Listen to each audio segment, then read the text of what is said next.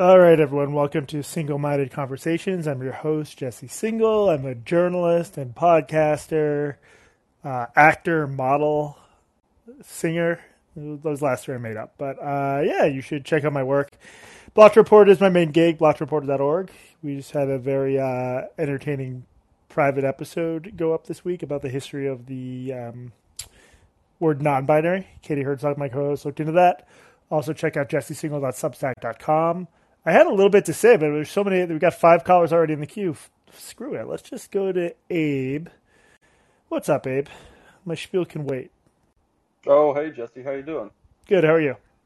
Oh, doing okay. I guess I gotta ask, this Matt Walsh documentary is pretty hilarious, just watching it all unfold and everyone's mad. And I don't know, I kind of think he's on the money. He's kind of like Bill Maher in the sense, even when I agree with him, he just has the most obnoxious way of explaining things. And I guess I just curious on your thoughts.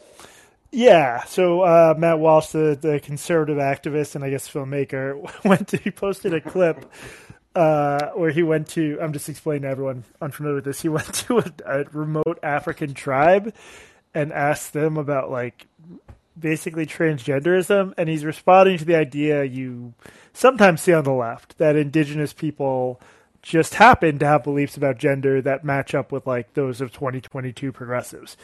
This has always been a very stupid claim because the vast majority of indigenous people, including those with third genders, don't have beliefs that line up with progressives in America in 2022. Why would they? This is sort of a weird version of the noble savage trope.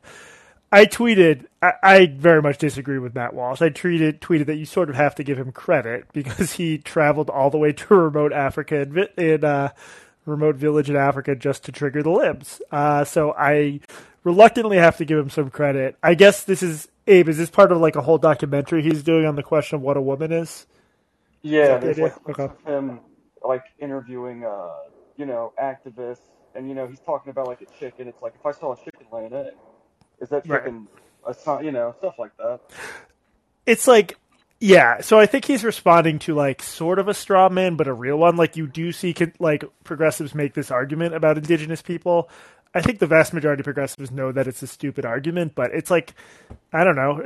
If you don't want conservatives to do shit like this, don't give them ammo. It's sort of the whole inability to answer the question what a woman is puts us on the defensive, when I think you can say it's an adult human female, but if, like me, you think we should mostly respect people's self-ID, you can say in most situations you should include trans women in that category. There might be a few where you don't, but I just think it's like a giant own goal to pretend that people don't know what a woman is when in 99% of the world this is not a controversy. It makes progressives look stupid and weak and brainwashed, frankly. So I think it's a bad look. I don't think it actually helps trans activism.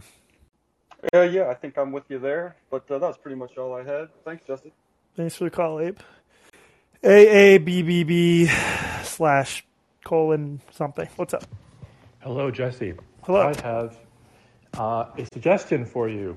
It comes from, in part from, I think, the last call-in you did. I think you really need to start putting clips on YouTube. I think that you're missing out by not doing that. Clips of the show. You mean Blocked Reported or this or both? Yeah. Well, you can do both. That's a good idea as well. I don't know. But you mostly mean allowed to do this, or anything that you're involved in. It's a good idea to do, for a few reasons.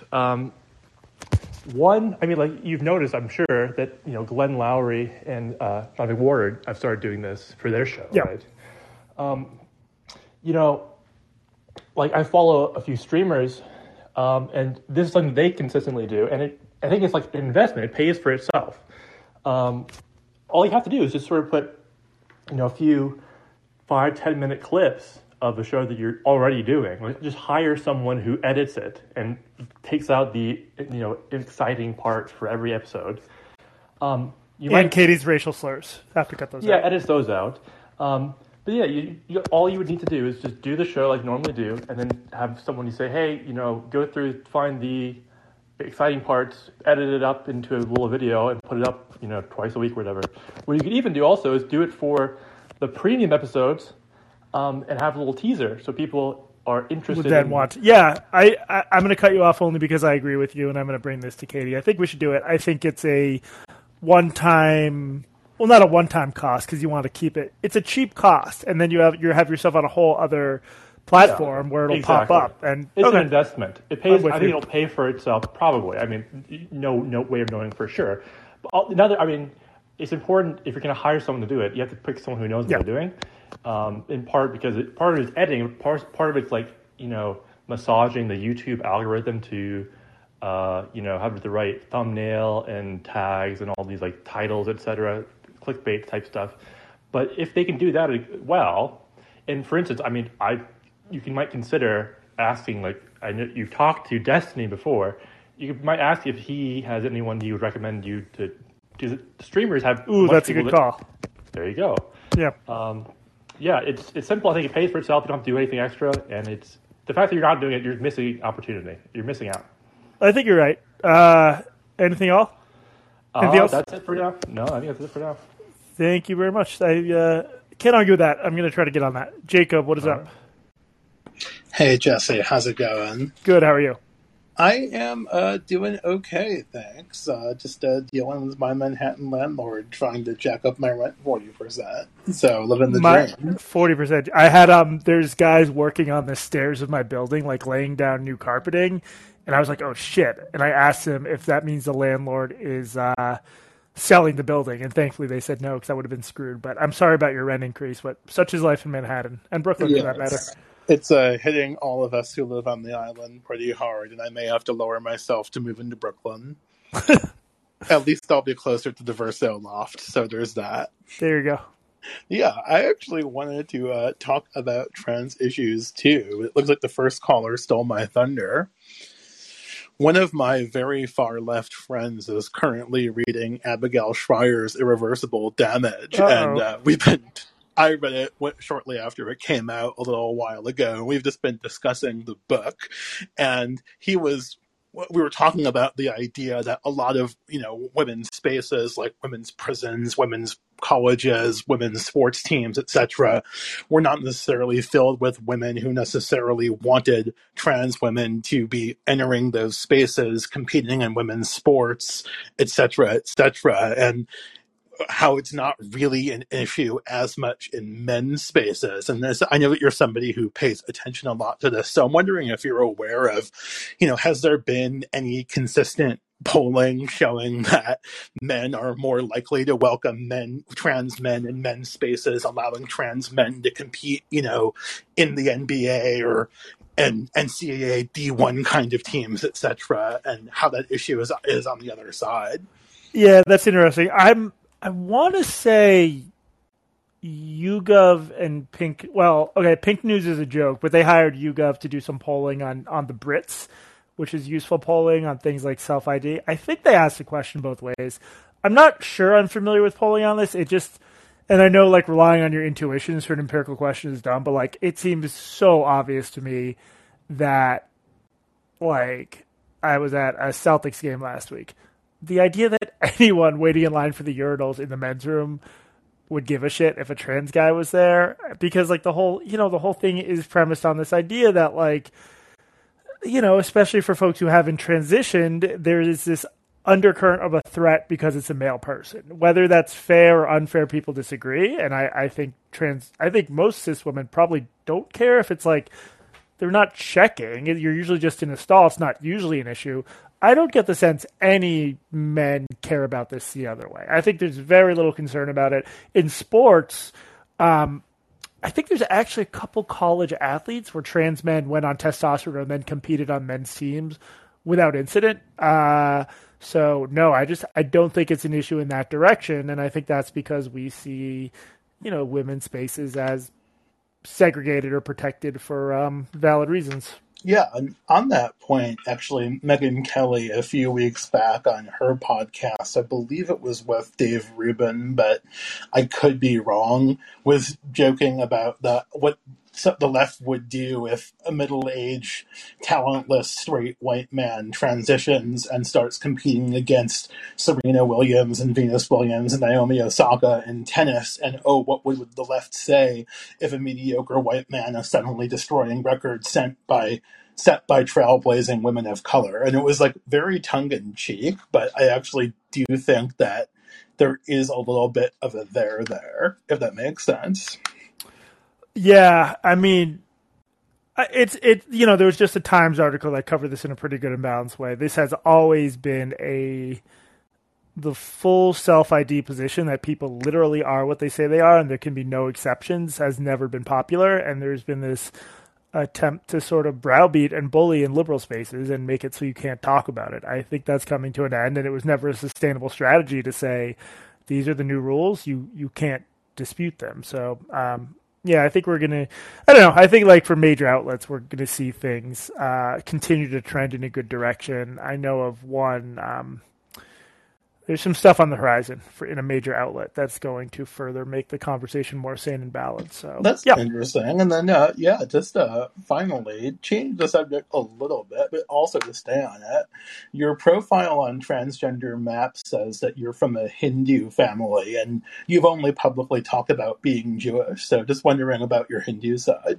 yeah, that's this is a very crazy person who is more or less a stalker and has like gone after my friends and family member and tried to rope this in as Andrea James. Just people should Google Andrea James and Alice Drager.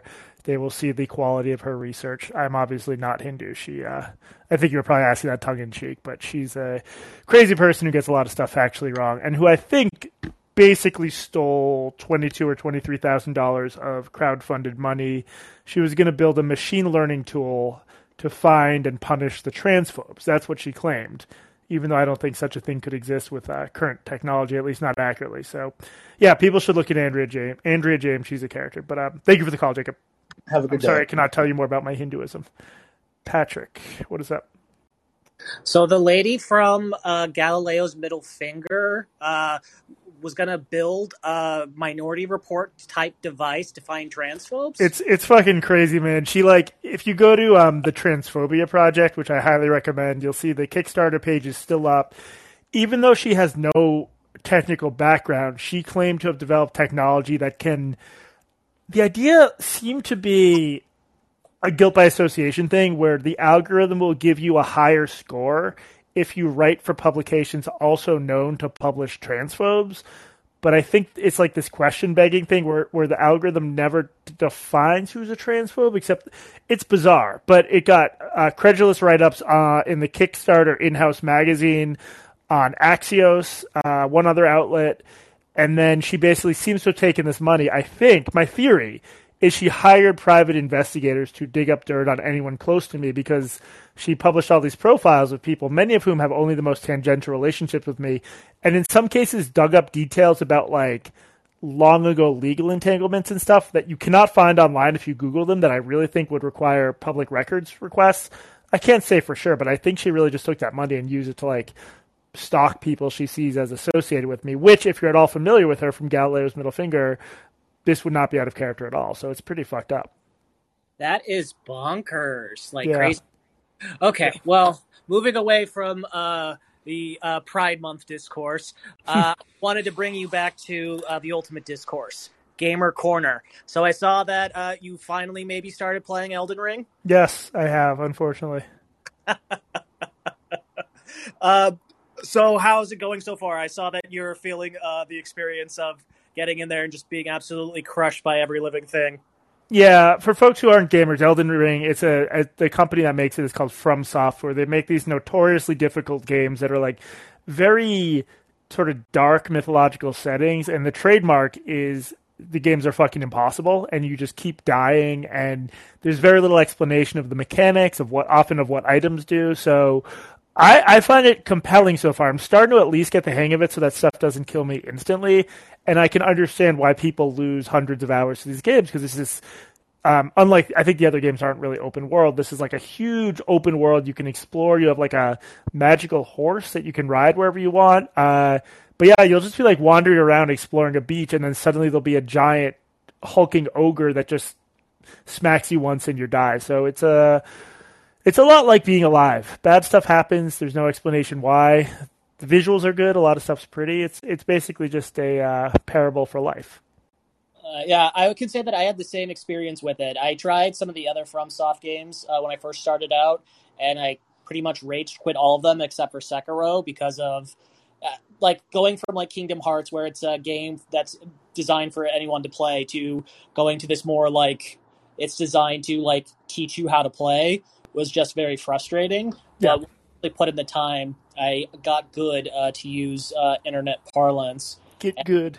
Yeah, and it was rewarding. It was very fun. There's some kind of like catharsis you get when the monster that's been killing you for an hour, you finally slay it. A lot of expletives come out of your mouth every time, and makes you feel like a king for 12 seconds. Did you beat the game? How many hours have you put into it? Yeah, so I beat it twice. So I probably put in. So the first time it was like probably close to like 100 hours. Yeah. The second time it was only like 40. Thank you, pandemic. But it was fun. My last question would be, what kind of build did you decide to go with for starters? I started off. I'm already blanking on the name. I started off as one of the ones that, and I'm sure this is fascinating to the non-gamers. I'll wrap it up. I started off as fuck. It was one of the ones where it both have melee capabilities and magic, but I realized that because all the mechanics were so new to me, and I was starting completely from scratch in like the FromSoft system, I started again as a warrior. I'm going straight melee. I haven't figured out exactly like what the build will be, but I'm just not worrying about magic for this first playthrough, because it'll be easier to just focus on basically like strength, vigor, endurance to the extent possible. Okay. Well, I hope you have fun on your Elden Ring journey. I'll let you get to other people. Thank you. Thank you, everyone else, for not. I mean, I should. This is not a knock on Patrick. I like talking about this, but I'm glad everyone else didn't flee the room en masse. For folks who don't know what we're talking about, Klaus, please, no gaming questions. Not a gaming question. I wanted to talk about this sort of topic. I think it was discussed in a previous episode. Like, to what extent, say, trans or non-binary identity among youth is a fad versus a genuine social acceptance. And I want to take a step back and just ask, like, methodologically, how would we differentiate to what extent it's a fad versus to what extent it's social acceptance? Like, what are the markers we would expect from one versus the other? It's a really good question. I mean, I think the easiest way would just be you track kids over time, or you ask survey questions like, how many times have you changed your mind about your gender identity? And I think what makes this particularly complicated is, look, there's a subset of kids who are just going to cycle through different identities but have no interest in, like, I've been focusing on youth gender medicine, on the physical interventions, because that's a new area of medicine, at least in this use case for blockers. And it's, I think the evidence is really shaky. I'm less concerned with kids who just like mess around with different identities. I don't really care if a kid like spends 3 months non-binary the same way in a previous era they would have like been a goth for 3 months. And I'm sorry, but everyone knows there's some of that going on. To figure out how much, I think you need to ask kids, whether their gender identity has changed over time. There might be some useful data you could get from gender clinics themselves, although they're going to get the kids who are interested in physically transitioning mostly, so it's a different subset. I think a lot of surveys are not necessarily built in the right way to answer these questions, because they're just like very enthusiastically trying to be like, yes, look how much acceptance there are. 10% of Gen Zers are something, which is fine and interesting, but I'm with you. I think it would be useful to have better data on this. And the best way I can think of is to ask how many times kids change their identity. And then maybe when this cohort of kids are, 20 to 30, you could ask them how they identify then and see if it changed over time. So I think that'd be the easiest and most straightforward way. I in terms of my own views on the uptick, I just think it's a combination of both. I think it's some kids who feel more comfortable announcing what will be a durable identity. But like, again, the idea that there's no social influence here is just bonkers, because you go to any place online where there's teenagers and you see people announcing not only their gender identities, but their mental disorders or their alters. And they of course they get validation for it. That's how things are now. Which, like, side note, I'd rather have people get validated for that than bullied for it. Not that there isn't some of that. So, did I more or less answer the question? Does that make sense? Yeah, I mean, it just seems because a lot of times I hear, well, it's popular among youth and, especially teenage girls, and that's the group that tends to, suffer anorexia and other sorts of fads like that. Yeah. And that seems kind of compelling to me, but I could play devil's advocate and say, well, maybe they're the most accepting too. And maybe that heavy social media users do it because, people are more accepting there than they would be in mainstream media. So it just seems like without the sort of surveys you're talking about, we're really relying on some sort of deeper intuition when we form our opinion on this than kind of a raw evaluation of the data. No, I mean, I'm with you. And I also think there's probably huge sort of heterogeneity in that, like, if you are a high schooler in Berkeley, California, or Cambridge, Mass, or other, like, true liberal enclaves, I don't see how anyone could deny that you don't gain some currency and validation from coming out as trans. But that's pretty different from, like, having to walk down a dark city street in a less, validating neighborhood as someone who's like clearly gender nonconforming. I still think there's probably some danger there, and certainly, not as much acceptance. So I think it's like a big country with a lot of stuff going on, but I think the places where this is going on the most are liberal bubbles. Although, as I say that, I realize you would also expect, if it was just acceptance, that's also where you'd expect the most kids to come out. So I think it's tricky to untangle this, and I just hope there's better data on it soon. I don't think it's like a methodologically impossible question. You just need to see how often people change their minds over time. That would be a good start. Right. Yeah, it seems like, it's just hard to really answer right now. But thank you for that. People shouldn't pretend they have the answer. They often do. All right, and go Warriors. No! Got banned forever. Go Celtics, you bet. That was a bug in the software. He said go Celtics, but it just came out as, it got delivered to your ears as go Warriors. Adam, what is up? Hey, Jesse, can you hear me? I can. Hey, thanks for taking my call. Long-time listener, first-time caller. Welcome. Yeah, appreciate it. Let me get out the earnest, cringy thing out of the way first, which is really respect what you and Katie do. The intellectual honesty. It's something that's lacking out there right now. So just get that out of the way. But I should hasten to add that you're basically directly responsible for my first cancellation that I've experienced. What happened? So I recently posted. To me, it felt totally innocuous. It was a tweet from FIRE, the Greg Lukianoff, Jonathan Haidt organization, basically, which said something to the effect of like stifling dissent is a way to become structurally stupid. The more you stifle dissent. And, it was like one of the least offensive things I could think of. It didn't think anything of it when I reposted it. Anyway, long story short, a very close friend of mine that I went to grad school with basically sent me a 20 message screed. I can't believe you've become just off of that one thing. I mean, there was no additional conversations. I can't believe you've become this person. This guy argues against trigger warnings. He argues against structural racism. I mean, there's just this paroxysm of crap, basically. I'm sorry. That's really alarming, especially when it's someone you know well rather than like an internet rando. Totally. So anyway, basically at the end of the conversation, I finally engaged with her and I said, listen, you know how much I respect you. You know how much I do anything for you. We've been friends for years and years and years. I'm just saying that I disagree with you on some of these things. That's it. They're ideas that you and I disagree with. And her basic retort was, yeah, but it makes me feel like you're attacking me as a person. And well, no offense to her, but that's pretty fucking pathetic. I mean, that's a sign of like, I'm sorry, but that's sort of a sign of immaturity, is it not? Yeah, that's my feeling too. I mean, I hate to say that, and I that was sort of in my mind as I was thinking about how to respond to it, which is like, I just think she's taken a very sort of immature intellectual approach, and it's disappointing because she's a much smarter person that, she's really traveled down this Robin DiAngelo, Ibram Kendi thing. And I sort of went there with her. We were kind of doing like a book club during the height of all of that and after the George Floyd killing.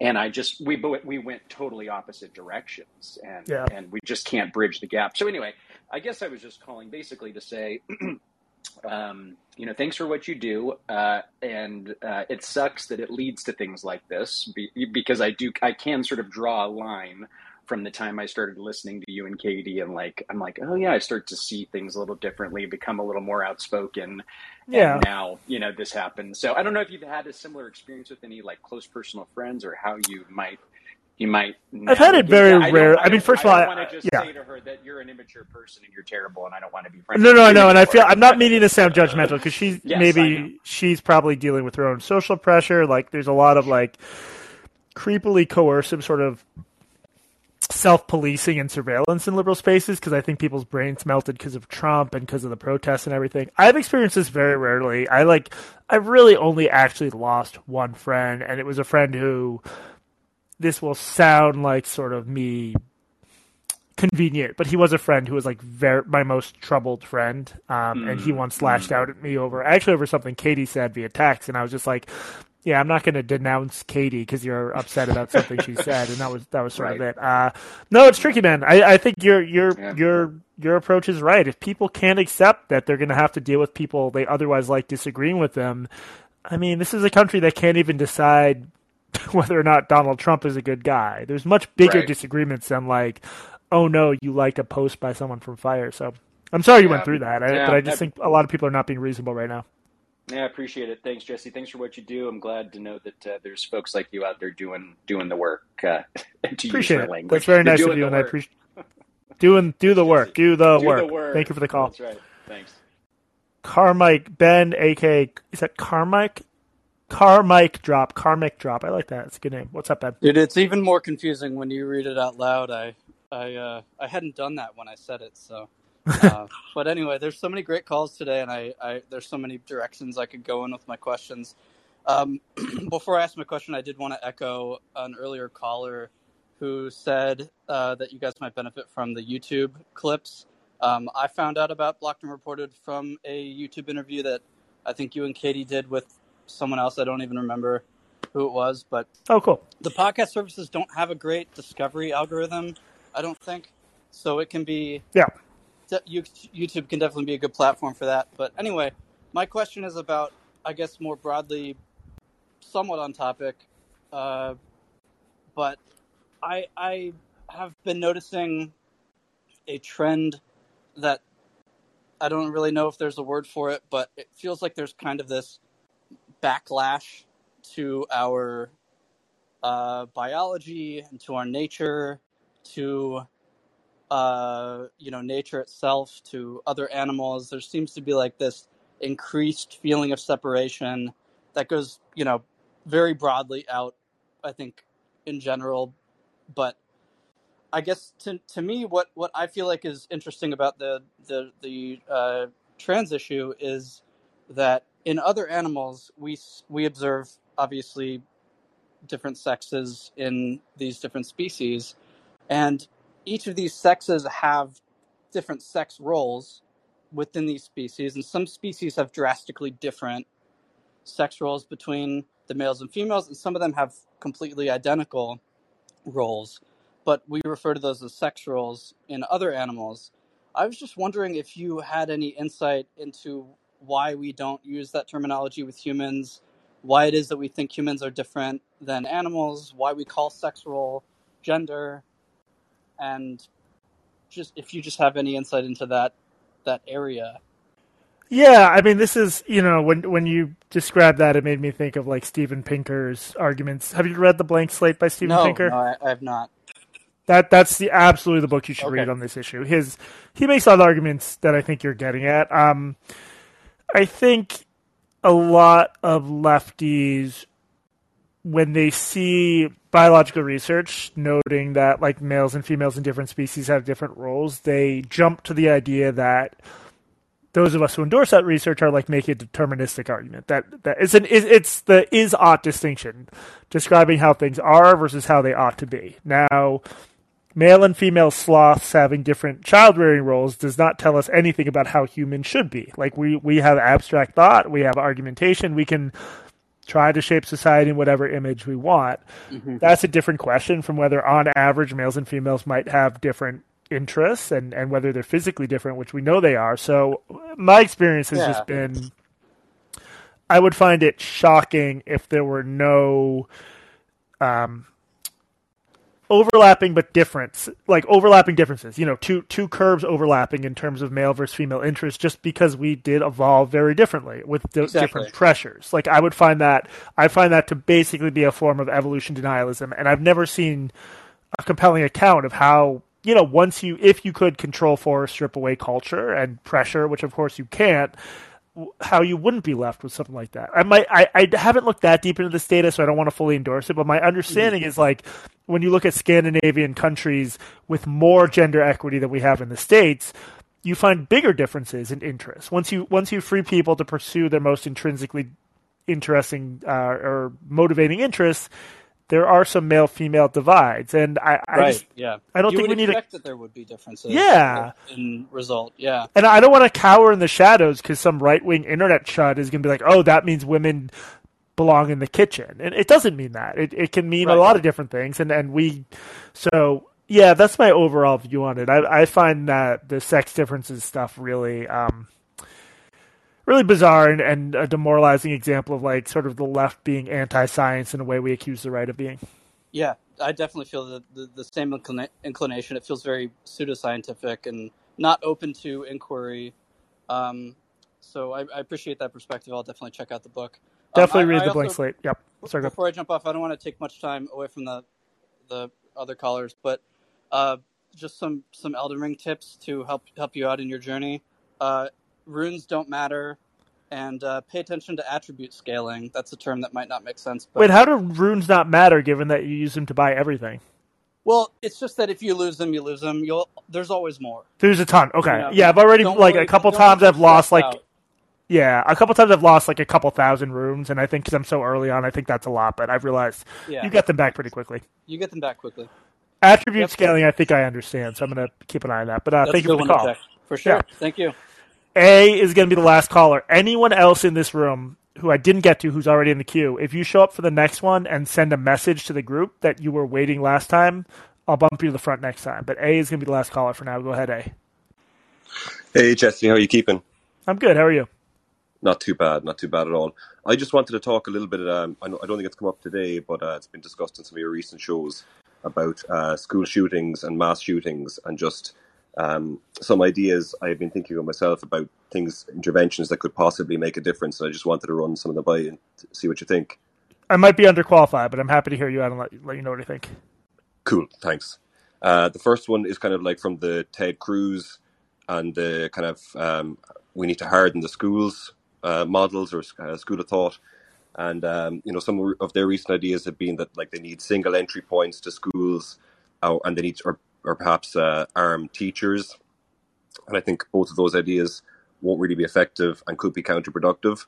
But I think a really obvious idea that they haven't come up with yet or haven't come out with yet that could really be effective is that we need to arm more kids and that we need more good kids with guns just to take care of the bad kids with guns. What do you think of that one? Yeah, I'm skeptical of a lot of these. I mean, the arming teachers thing is something that a lot of conservatives take seriously. My understanding is well, first of all, if you have a school with 50 teachers, that's just 50 guns who inevitably, they're not going to keep them secured or people leave guns lying around. But also my sense is you need a huge amount of training to actually be able to effectively use a firearm in a real world situation in such a chaotic, I don't know. I'm skeptical of it. My basic take is I think a lot of our gun violence comes down to the sheer number of guns we have in this country, and I'm sort of skeptical of any intervention that doesn't reduce the number of guns, but I think reducing the number of guns is basically impossible at this point because of the political dysfunction.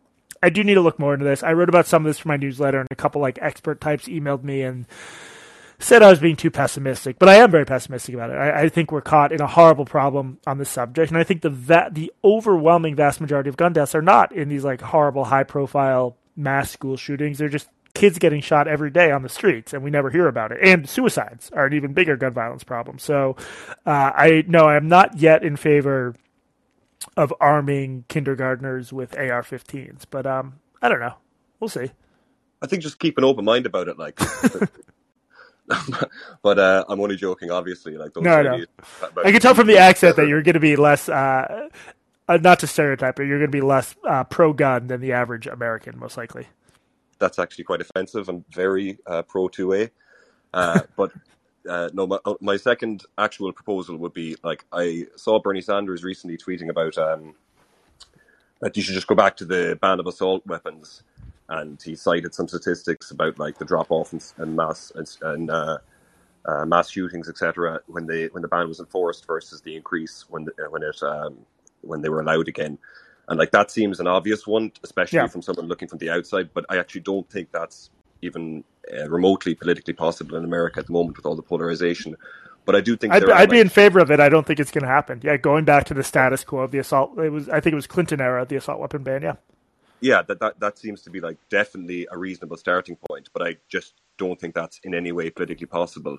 But something I think that actually could be politically possible would just like a light version of that, which would be just to put an age restriction on like those assault weapons to like height at like 28, let's say, or like 10 years or so above like 18, and that would just preclude all these like mass shooters, kid mass shooters, or like young, angry, disaffected men from legally obtaining these like weapons of war. And by the time that they could legally own them, hopefully they're just less likely to engage in that kind of crime at an older age. Yeah, I'm with you. I'm not a 2A expert, but I'm guessing something like a 25 or 28-year-old age limit would not survive Second Amendment scrutiny, like in the courts. But I myself have no problem with that. And I will say, like, I think as is often the case in America, like the more crusading solutions, the kind of stuff I would be in favor in if I ran the world, which would just be like just way fewer guns and less powerful guns. I think that's not going to happen, but I actually think there's like a glimmer of hope in the way the phrase common sense gun reform has at least caught on, including among like David French set conservatives. I just think that's like provides us some hope, because I do think there are some policies involving things like licensing that are hopefully doable. I'm just like you, I'm skeptical anything is going to get done at this point. Yeah, last thing I'd say about this is like it just baffles me, like from an outsider, obviously, that like the country that could put a man on the moon in the 1960s can't figure out like mass shootings and school shootings and stuff. Like it beggars belief, really. Like. It's incredibly demoralizing. Yeah. Okay. Cheers. Good luck. Anyway, thank you for the call. Let's end on that pessimistic note. I have emailed myself the names of the folks in the queue now. But if you join the next episode, which will be tomorrow or Saturday, just nudge me. Remind me you were in the queue. I'll bump you to the front. I'm sorry I didn't get you guys. For everyone else, thank you for the calls. They were really good calls today, and thank you for listening. And if you like what I'm doing, please spread the word. Let's grow this show a little bit. Thanks a lot, guys. Have a good Thursday. Go Celtics.